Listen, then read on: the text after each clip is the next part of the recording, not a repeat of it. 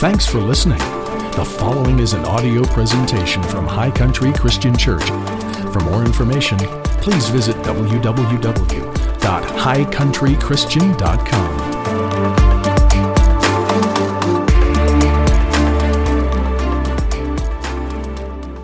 How's everybody doing this morning? Amen. Well, you don't sound very excited. How's everybody doing this morning?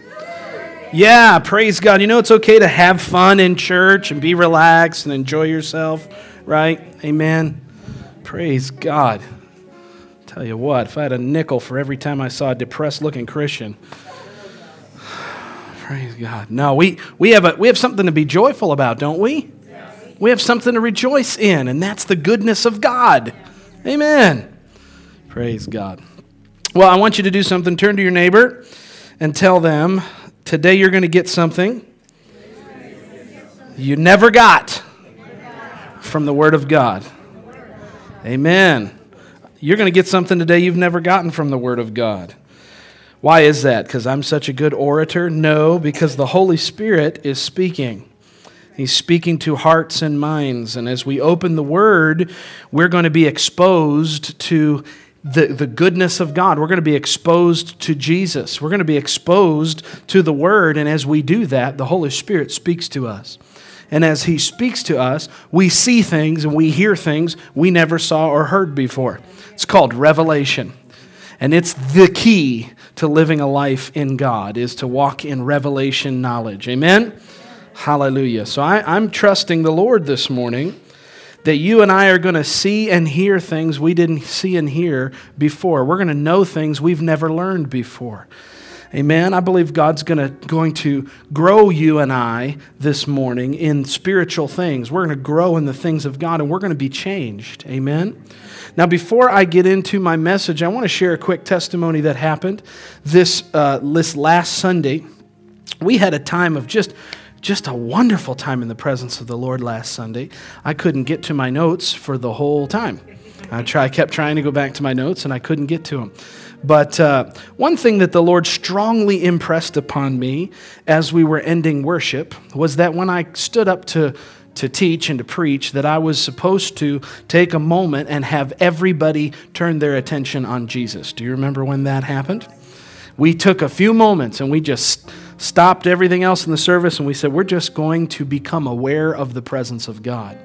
And I found out later, I think it was the next day, I was sent a text from someone in the church here, and they told me of some pain that they were having in their body, in their chest, during the praise and worship time. And during this time in between praise and worship, before we started to share the word, when we started to turn our attention towards Jesus, they said in their text, and I'm pretty sure I'm getting this right, but they said that during that time, while their eyes were closed and they were turning their attention on Jesus, they became aware that somebody was standing in front of them. This was with their eyes closed. And they felt a hand reach out and touch their chest, and they were healed, and the pain was gone. Nobody prayed for them. No, we didn't have a special healing line. Nothing unusual seemed to be going on. We were just turning our attention on Jesus. And guess what happened? Jesus showed up. The power of God showed up and healed somebody. Without anybody being aware of it, without any fanfare, without any hoopla, miracles happen. Don't you believe that's the way it's supposed to be? Yes, that God has the ability to move in His people, among His people, the way He sees fit. I'm telling you what, I'd rather be in that kind of church. I'd rather be in that kind of environment, amen, than to just come and hear a bunch of, information about God. No, I'd rather have an encounter with Him, wouldn't you? Amen. Praise God. So I just wanted to share that testimony just so that you could be encouraged. God's doing things even when you don't realize it. Amen. He's speaking to people. He's revealing Himself. He's changing hearts. He's touching lives. He's healing. He's delivering. Even when we don't see it. Even when we're not aware of it tangibly. God's working. Amen. Aren't you glad He's working in your life this morning? Hallelujah. Well, we're going to get into the Word this morning. Let's make our confession of faith, and then I'm going to jump right in. I've got a lot to talk to you about this morning. Let's make our confession of faith together. You see it up there on the screen. Let's declare it with faith today. Thank you, Father, that today the eyes of my heart see you, the ears of my heart hear you. My heart and mind perceive and understand your word and your will. Today I am growing in the things of God. Say that one more time. Today I am growing in the things of God. So, Father, we thank you today for the entrance of your word, which the Bible said brings light. We thank you that your word brings clarity, not confusion, that your word brings answers to questions, that your word illuminates, and it fascinates us this morning, Lord. We thank you that as we come to your word, we will see something we've never seen before. We will hear things we've never heard before. We take authority this morning over the enemy who would seek to deceive and who would seek to capture our attention so that we miss things. This morning, Lord, we take authority over the enemy and we say that every eye will see you and every ear will hear you. We give you our full attention today, Lord, and we ask you to speak to us through your word. In Jesus' mighty name, and let everybody say, amen. Amen. Turn in your Bibles to Ephesians chapter 6, please. Ephesians chapter 6, I ask that you would agree with me today for utterance. And I would encourage you to plan on taking some good notes today. I'm going to throw some Greek words at you. I'm going to throw a bunch at you today. So I encourage you to dive in. Let's go deep together. My father would say this all the time. He says there's two ways to study the Bible. He said you can study the Bible like a water skier or you can study the Bible like a deep sea diver. You know, they're both encountering the same ocean, but they're seeing it from two completely different perspectives. Both of them have merit. Sometimes it's fun to water ski, just glide across the top. And then sometimes it's fun to scuba dive. You see things that you don't get to see when you scuba dive, right? So I'm asking you to agree with me for utterance today. Let's take some good notes and let's press in, okay? I've got a lot of things to say. What we're going to talk about today, in truth, probably could be stretched out over 4, 5, 6 different sessions. But for the sake of brevity, I'm going to just make some comments on Ephesians 6 and trust that the Lord will speak everything that you need to hear directly to you. So Ephesians chapter 6, we're going to begin in verse 10 and we're going to go down through verse 18. Before we read that, let me say this. In our authority series that we just finished up, which if you didn't get a chance to hear that, you can check out our podcast on highcountrychristian.com and you can get caught up on our authority series. It was a really good time. But during that authority series, this passage of Ephesians chapter 6 just came up in my heart, and I haven't been able to get away from it. I haven't been able to pry myself away from Ephesians 6. And so we're going to spend the rest of the time today and cover it a bit more thoroughly. So let's begin reading verse 10 of Ephesians 6. It says, "Finally, my brethren, be strong in the Lord and in the power of his might. Put on the whole armor of God, that you may be able to stand against the wiles of the devil.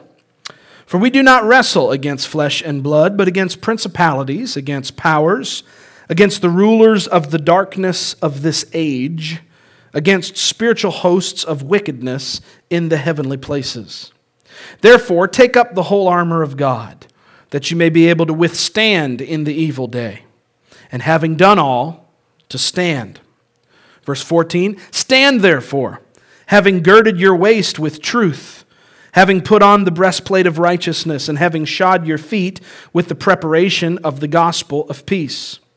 Above all, taking the shield of faith, with which you will be able to quench all the fiery darts of the wicked one. And take the helmet of salvation, and the sword of the Spirit, which is the word of God, praying always with all prayer and supplication in the Spirit, being watchful unto this end with all perseverance and supplication for all the saints." Now, the book of Ephesians was written during Paul's imprisonment in the city of Rome. This is, theologians believe it to be somewhere in the neighborhood of 60 to 62 AD was when it was written. And if you don't know the story of Paul and about what happened in his life, he was he was captured in Jerusalem towards the end of his traveling ministry, and he was captured by the Sanhedrin and sent off to Rome as a prisoner.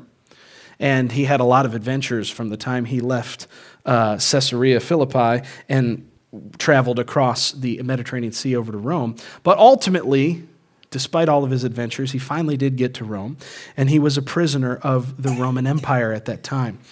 What happened when he got to Rome, though he was a prisoner of the state, he was not viewed as a common criminal, so he wasn't viewed as a threat when he got to Rome. So rather than put him in jail, he lived in a very nice house. Matter of fact, all of the money that he got to purchase this home, or to rent this home that he lived in, was given to him off of the island. Do you remember when they got shipwrecked and he got caught in the island in Malta and he shook the snake off of him into the fire? History tells us that the king of that island was so thankful because he healed the king and got the whole family saved. The whole island came to Jesus because Paul got bit by a snake. Isn't that cool?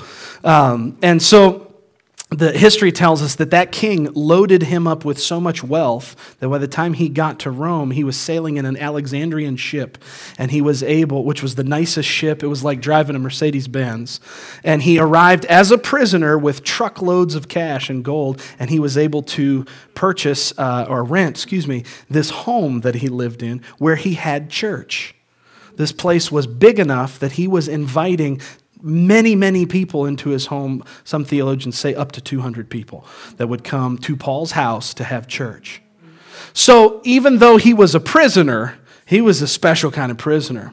God had plugged him in Rome so that he would have an enormous impact, which was the center of the universe as far as things were concerned in the ancient day. Rome was where it was at. So he wasn't a common prisoner, he wasn't a common criminal, but he lived in this home, and he was enchained 100% of the time to a Roman guard. Why am I mentioning this? Because what we just read about the armor of God, I totally believe Paul got by revelation of the Holy Spirit as he looked at the guard he was chained to. Here he is writing in his apartment, in his beautiful house. He's writing this letter to Ephesus, and he gets to the very end of the book, and he turns and looks at this Roman centurion that he is chained to. And as he looks at him, God begins to speak to him about how God himself has outfitted us as believers. Isn't that cool? So he says in verse 10, "Finally, my brethren, be strong in the Lord and in the power of his might." Now, I've commented on what it means to be strong in the Lord. I'm not going to talk about that this morning. What I do want you to see is the word finally. In the Greek, what that means, if I can give you my interpretation of that word finally from the Greek language, it means, friends, if you didn't get anything I said up till this point, get this. There's such a pronunciation of finality in this word, and he is putting so much emphasis on what he's about to say by this word finally in the Greek. Friends, if you didn't get anything I said in the first 5 chapters, get this. Be strong in the Lord and in the power of his might. Now, what he does is he goes on to talk to us about 7 different pieces of armor. Now, I've got a graphic to show you, and we'll refer to this as we go along here, and I'm going to do my best to be fast. There's so many things. I mean, I could take 6 hours and teach this to you, but I'm going to try to do it in 30 minutes. There are 7 pieces given to every single Roman soldier when they signed up to be a soldier in Rome. There's the helmet, there's the breastplate, there's the shield, there's the belt, which has those gold tassel-y things hanging from it. There's the sword, there's the spear, and there's the shoes. This was standard outfit for a soldier, a centurion in the Roman army. Now, these guys were trained in battle. They were the fiercest army known to mankind. Nobody could touch the Romans. And they were outfitted. These guys were total killing machines. I mean, look at this dude. He doesn't look very happy. He looks outfitted for war. I thought this was interesting when I found this image. His shins are all dirty in the image. He must have just come from battle. But there are 7 different pieces of armor: the helmet, the breastplate, the belt, the shoes, the sword, the shield, and the spear. What's amazing is that Paul only mentions 6 of them. He doesn't mention the spear, or does he? He doesn't call it out, but he does mention it. We'll see that as we get further into the chapter. One thing that I'll say before we dive into each individual piece. Notice what's not present here. The helmet is salvation, the Bible says. The breastplate is righteousness. The belt is truth. The shoes are peace. The sword is the word. The shield is faith. The spear, if you look at verse 18, is prayer. We're going to get into that in a minute. But notice what's not present here.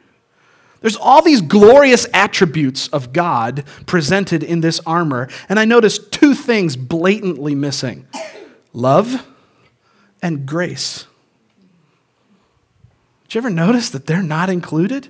Why would God not include love and grace in all of this? It's because love and grace are not weapons. Love is the law of God's kingdom. Love is what governs our relationships with each other. This guy is outfitted for combat. He is going to wage war against the kingdom of darkness. He's not walking in love towards the devil, and neither should you, right? You're supposed to walk in love with your neighbor, and you're supposed to kick the devil's butt, not the other way around. So I noticed love was absent from this verse, or from this passage. I also noticed that grace was absent from this passage. Why is that? Because grace is not a weapon either. Grace is the empowerment from God for you to use all these weapons. Grace is what fuels you to use the sword of the Spirit. Grace is what fuels you to walk in faith, to hold up the shield of faith. Grace is what fuels you to stand in the peace of God. So love and grace are absent, but they're not really absent. They're absent by name because they're not weapons. Out of these 7 weapons that Paul, or out of these 7 armor pieces that Paul shows us, only 2 of them are offensive. The spear and the sword are the only 2 that are offensive. All the other ones are there to protect. Amen. God always protects His children. He always protects His children. You never have to be afraid that you're not protected. Amen? He always protects His people. One more thing, and then we'll get into each of the weapons.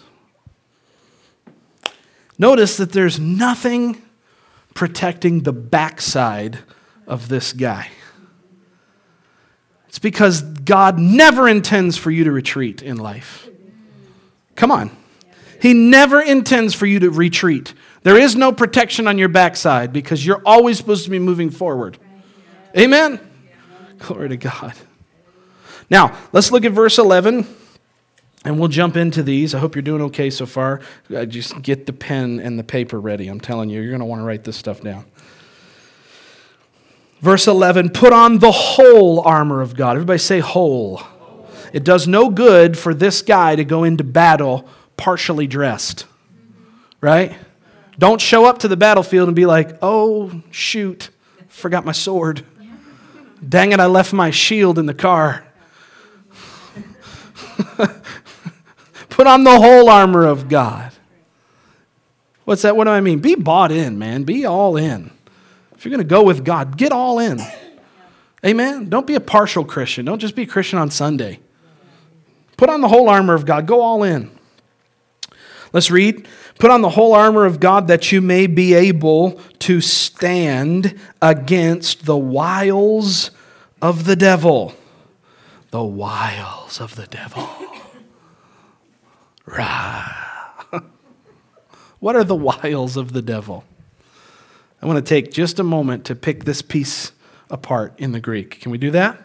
What are the wiles of the devil that you're supposed to stand against?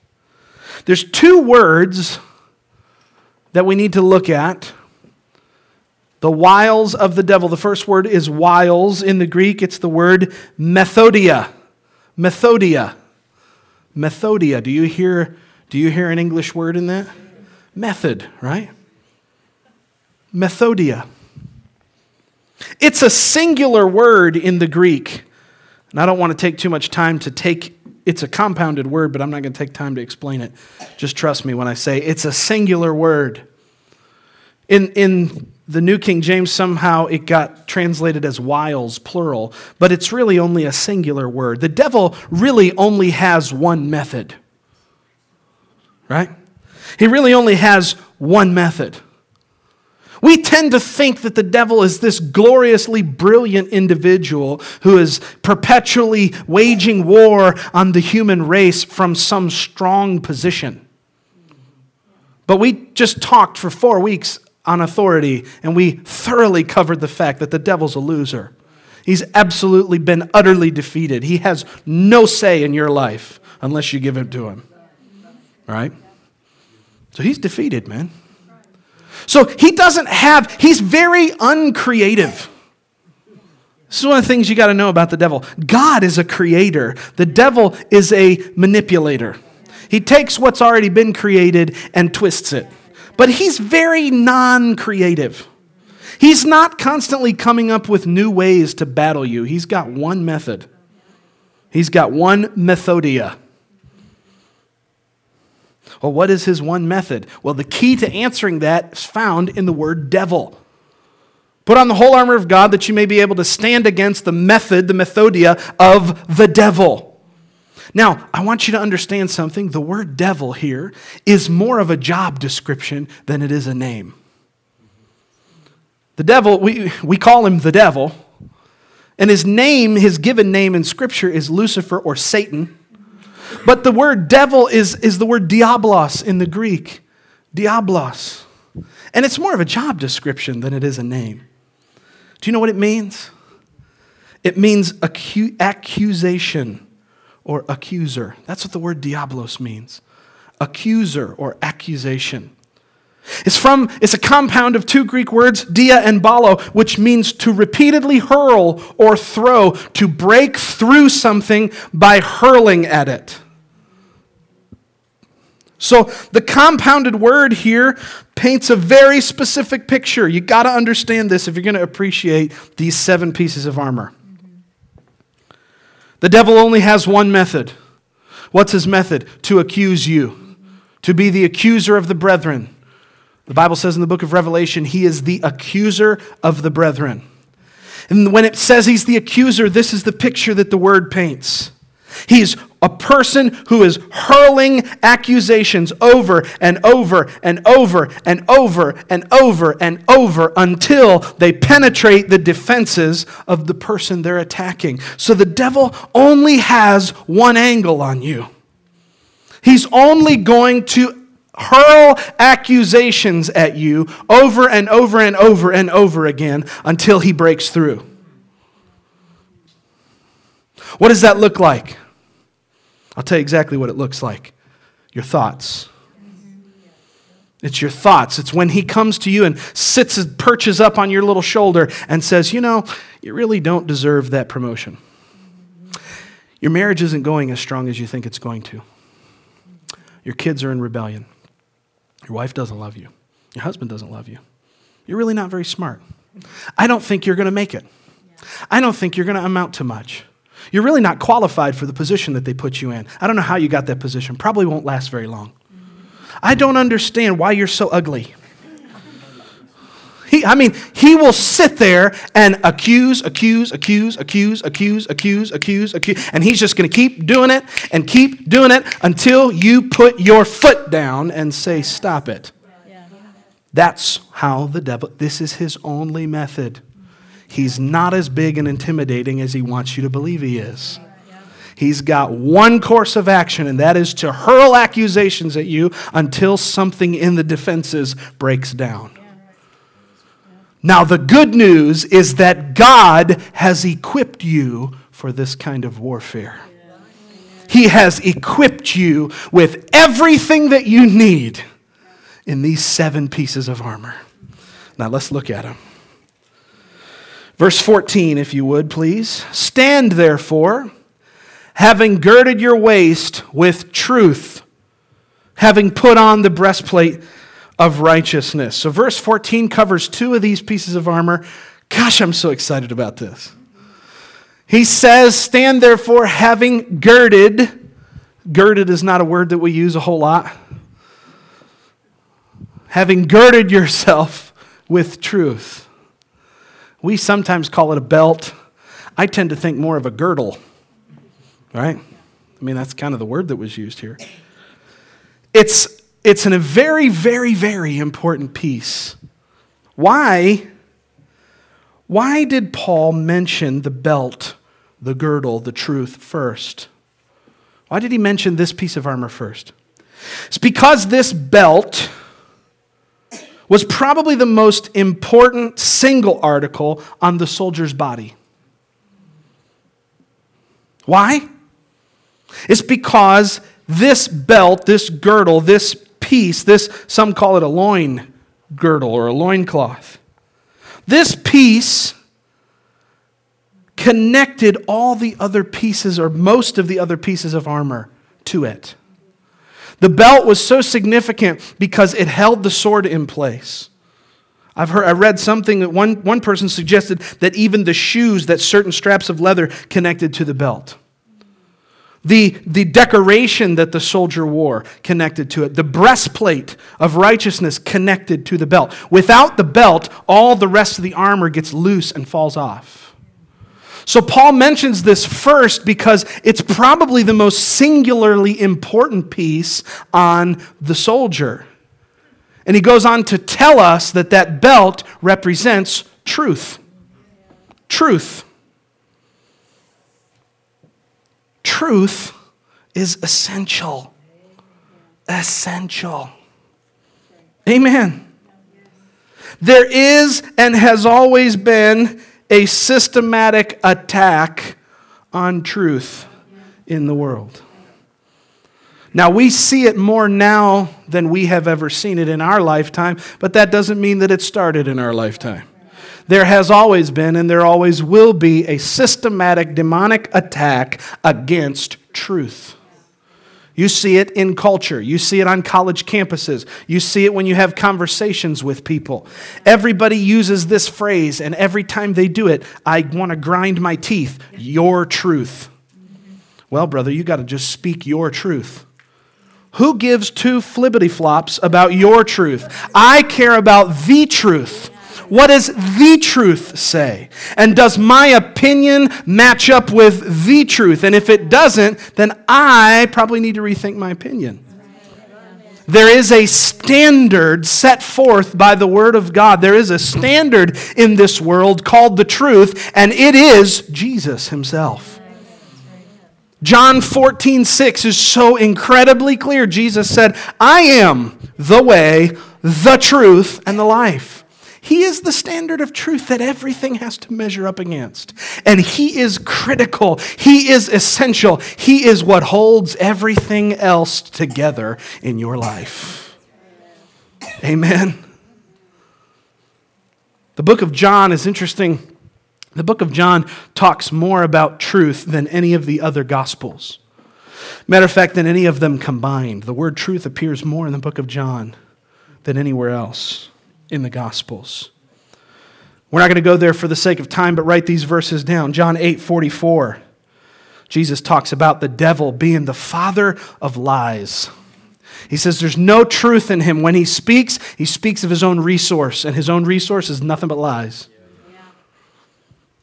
That you need to understand, because remember, what is he? The accuser of the brethren. How does he attack you? What's his methodia? It's to just sit there and accuse. Well, you got to understand that when he's accusing, he's only got lies. He doesn't have truth to work with. The fiery darts it talks about, they're just lies. There's zero truth in him because he doesn't have that as a resource to work with. Right? John 14:6, I just quoted it to you. John 18, this is amazing. Verse 36 and 37, Jesus is standing in front of Pontius Pilate. And he says, anybody that believes my words believes the truth.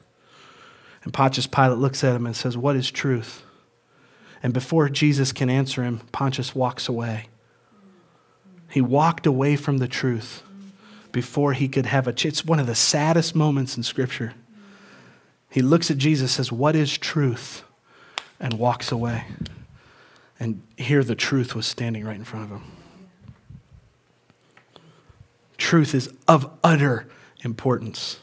It holds everything together. Next, he talks about the breastplate of righteousness. If you put the graphic back up on the screen, please. Look at that breastplate. It's got shoulder pads. It's made of multiple sheets of metal that are constructed in such a way that it kind of looks like scales on a reptile. They overlap, so there's zero opportunity for penetration of the breastplate of righteousness. Why is this so important? This is the piece that is meant to protect all of your vital organs. This is the piece that's meant to protect all of your vital organs.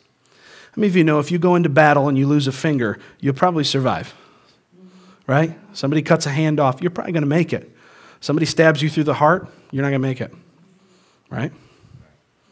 So this piece, this breastplate, is meant to protect all of our vital organs. One thing stands out to me more than anything else. He calls it the breastplate of righteousness.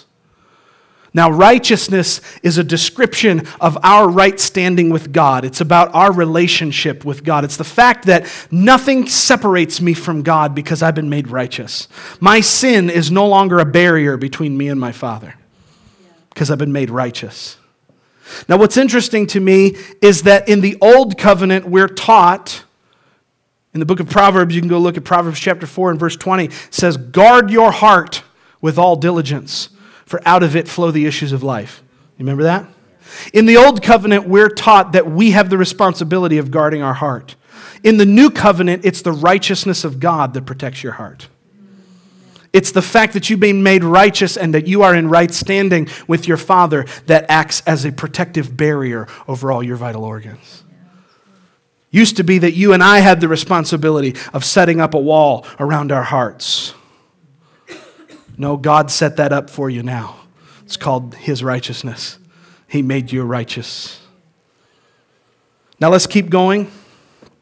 Time is absolutely flying by. Verse 15. "Having shod your feet with the preparation of the gospel of peace." Now I looked at some of these. I didn't bring an image to show you, but I'll do my best to describe what these shoes look like. As I said, there's some difference of opinion. Some people just describe the shoes as like sandals, and then some show them as being like thongs that had a lot of leather that would actually wrap up around the shin and the calf muscle. One thing that everybody agrees on is that these shoes were the most intense kind of cleats ever. You can look and see in recreations of these shoes, on the underside, they took, let me make sure I read this properly from my notes. They took metal fragments on the bottom of the shoes and impacted them into the leather. They took metal fragments like spikes, which acted as cleats, and held the soldier in place when they were assaulted. One of the things about this chapter, in other words that Paul uses in earlier parts of the chapter, we don't have time to get to them. But one of the things that you see is he is describing a forward-moving, offensive posture. You're never supposed to retreat from the enemy. And these shoes are one of the things that help you stand your ground when you're being assaulted.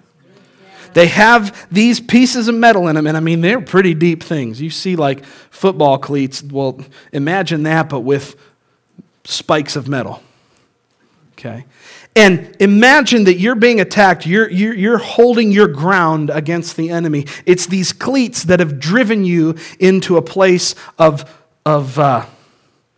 stability. There's two key points that we take from this scripture. Number one, it's the peace of God that keeps you stable and grounded no matter what situation you're in. The Scripture teaches us that it's the peace of God that passes our understanding. How is it that you're able to stand your ground when all hell is breaking loose in your life? When you're under opposition, when you're being opposed and you're being attacked from every side, how do you stand your ground? The peace of God. The peace of God, the wholeness, the nothing missing, nothing broken reality of your relationship with God is what holds you firm and causes you not to slip and stumble and be defeated. That's number one. Number two, that same peace that holds you stable when you're under attack goes with you everywhere you go. How many people go into a battle, they get attacked, and then once they're done getting attacked, they take their shoes off and leave them on the battlefield? No. No, you wore those shoes into battle. Oh yeah, check that out. See these things? You wore these shoes into battle. They kept you solid. And now, when it's time to make further offensive movements, those same shoes are going with you. The things that took you into battle and kept you stable in battle are going to go with you into the next battle. The peace of God, He said He'd never leave us and He would never forsake us. His peace, His perfection, His goodness, His protection over our life is going with us wherever we go. His goodness goes with us. Amen. You getting something out of this morning? Let's keep moving. Verse 16. Above all, taking the shield of faith, with which you'll be able to quench all the fiery darts of the wicked one. Now, there is so much to say about the shield of faith. I don't have time to get to all of it today. Maybe we can talk about it in future lessons or at another time. But let me give you a few things. If you notice in the image, there are two different Greek words for the word shield. There were two different primary kinds of shields that they would use. One of them was a round shield, right? You've all seen that if you watch like war movies and stuff. A round shield. Then the second word in the Greek is a shield like what we have in the image here, which is a very broad and very tall curved shield, different from a round shield. This Greek word for shield here, the root of it is the root word for a door in the Greek. Imagine if you went to battle with a door. You have something that completely covers you. And you can literally hide behind the whole thing, right? You see how big this guy's shield is? Here's what I found out. This is amazing to me. When a soldier went out to become a part of the Roman army, they got fitted for their shield. No two shields were exactly the same. Isn't that amazing? You see, sometimes we have this idea in our minds, oh, I wish I had as much faith as so-and-so. I wish I had as much faith as this person or that person. No, you have exactly the amount of faith that you need for your life. You were fitted with it when you signed up. Jesus took your measurements the moment you got saved and said, here's all the faith this one's ever going to need. The question is not whether or not do you have enough faith. The question is, have you laid your shield down somewhere else or are you holding it up? You see, the thing about the shield, more than anything else, more than any of the other armor pieces, is that it was the first thing that the enemy encountered. When somebody was trying to come after this dude, what's the first thing they're gonna see? His shield.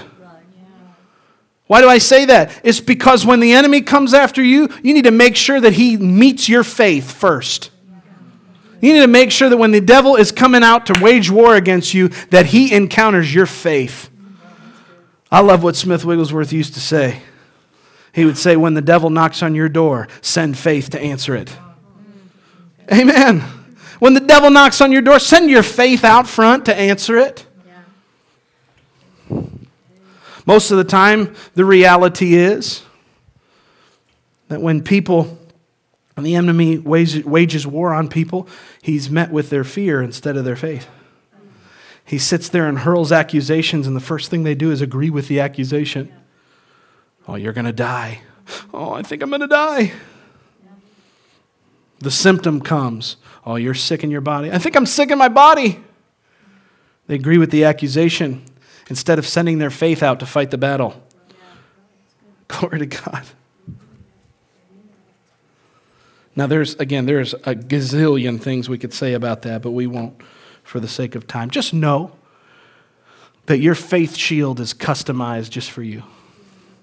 You've already got in you everything you'll ever need to succeed in the kingdom of God. It's already been put on the inside of you. Let's keep going. Verse 17. We got about 5 or 6 minutes left. Verse 17. And take the helmet of salvation and the sword of the Spirit, which is the word of God. Now, what's amazing is the helmet here was the most visible piece of armor that the soldier possessed. And it often denoted the rank and file of officers and normal soldiers. It was one of the things that was the most notable about what he was wearing. All this other stuff pretty well stayed the same, but if you were a general or if you were an officer, if you had some sort of rank, your helmet changed. There was different ornate pieces that were added or taken away, or the shape of it would change. The point is, Paul says that this is a representation of our salvation. The fact that you're saved ought to be the first thing that people notice about you. When it comes time to make a judgment call on who you are, they ought to not wonder whether or not you're saved. Can I just be real frank and honest for just a second? We got too many people in the church that if somebody asked them whether or not they were saved, people wouldn't even know how to answer. We're not supposed to look like the world. Amen. You're not supposed to look like the opposing army. Something about your life should be different. When people meet you, they ought to go, why is this person so different? Why does their headdress look so different than mine? Why does their helmet look so different from mine? What have they got that I ain't got? You see, this speaks of our witness. Number one, the helmet of salvation. Number two, it speaks of the fact that we're saved guards our mind. Right? The fact that you're a Christian protects your mind, your thinking, your thoughts. Then he says, and take the sword of the Spirit, which is the word of God. Boy, we could camp here for a couple days, couldn't we? One point I'll make. You saw in the picture that this sword is not a big Braveheart broadsword. Those are called claymores, by the way. You ever seen a claymore? You ever see that movie Braveheart? I mean, it would take you 4 or 5 hands just to grip the entirety of the handle. The thing's like 6 feet long. That's a broadsword. This is not that kind of sword. That sword is made for swinging and hacking down your enemies. That's not the kind of sword Paul was describing. The kind of sword that he was describing is a sword that was shorter, more like a large dagger, was extremely sharp, and was used, there it is, was extremely sharp on both sides, and was used to stab. This is a piece of armor, this is a weapon that's made for close combat. You see, we're going to see in just a second how prayer is the spear, and that spear is what goes out ahead of you and vanquishes the enemy before he has a chance to get to you. But should he have a chance to get to you, you've got something to use in close combat to slice and dice that fool. Right? You need to take the word of God and use it as a sharp sword in your life. When the enemy comes out to tempt you, when the enemy comes out to defeat you, when the enemy starts to hurl accusations at you, what do? You take out the word and start to stab him with it. Cut him up with it. Don't just sit there and take the accusation. You'll never win that way. Amen. The Word of God, the Bible says in Hebrews chapter 4, verse 12, the Word of God is living and powerful and sharper than any two-edged sword. The Word is your weapon against the enemy. So stab him, man. Cut him up. Amen. Trust me, he'll leave you alone. The reason that the enemy persists in people's lives is because they don't fight him with the Word. That's serious, man. Finally, verse 18. This was the seventh one, the seventh piece of armor that I said Paul doesn't call it out like he calls out the other ones, but it's there. Every single Roman soldier was given a spear. And Paul addresses that idea in verse 18 when he says, praying always with all prayer and supplication in the Spirit. If a soldier was skilled, they would extend their spear out ahead of them, or they would launch it like a javelin at their enemy while he was still a ways off. You see that? My friend, prayer is the spear. What was the point of this guy carrying a spear? The point of the spear, no pun intended, was to neutralize the enemy before he could get close enough to cause damage. Most Christians, unfortunately, do not have a prayer life, and it's one of the saddest realities that I've ever found to be true. Why is it so important that you be a praying person? Why is it so important that your life be defined by your prayers? It's because your prayer is what causes the enemy to be neutralized before he gets close enough to do damage. Prayer absolutely pins him to the wall before he can get close enough to you. If you want to keep the devil out of your family, if you want to keep him out of your job, if you want to keep him from influencing and manipulating situations in your life, you got to learn to pray. You got to develop a prayer life. You got to start praying for those kids. Start praying for your marriage. Start praying for your church. Start praying over your job. Start praying over these things and neutralize the enemy before he has a chance to get close. Amen. And then if he does happen to slip through, cut him up with the Word when he gets there. Glory to God. This is how you and I wage war against the enemy. This is how we live a victorious life. Amen. It's not hard. It's not rocket science. It's actually pretty clearly spelled out for us. You want to protect your marriage, your family, your life? Take seriously the armor. Put on the whole armor of God. Learn to pray. Learn to use the Word. Learn to meet the devil with faith. Remember that it's truth that's holding everything together in your life. The person of Jesus is central to you and I. That breastplate that He gave you, it's guarding all your vital organs. Trust in the Lord. He's looking out for you. When you get into a rocky situation, remember that the shoes you're wearing, the purpose for them is to keep you stable, no matter how intense the fight gets. You are victorious in Jesus' name. Amen. We are victorious. Glory to God. Let's stand up to our feet today as we close. I hope that you were able to get something out of that. I hope it blessed you. Like I said, there's about 6 hours worth of good teaching in that passage, and I did my best to try to cram it into about 45 minutes. So I thank you for bearing with me. I truly believe that understanding these principles and meditating in them will help you and I to live a victorious life. I want to encourage you that as we go from this place today, that you spend the rest of your week in this chapter, right? Don't let it just be something nice that we talked about today, right? Take time, meditate on this stuff. Make this your quiet time this week. Stay in Ephesians 6. This is what I've been doing, man. Stay in Ephesians 6. You'll be amazed at what comes out of it. Amen. We hope that this message inspired you and filled your heart with faith. If you would like to visit our church, check out www.highcountrychristian.com for service times and location information. Thanks again for listening to this audio presentation from High Country Christian Church, where Jesus loves you, we love you, and your life counts.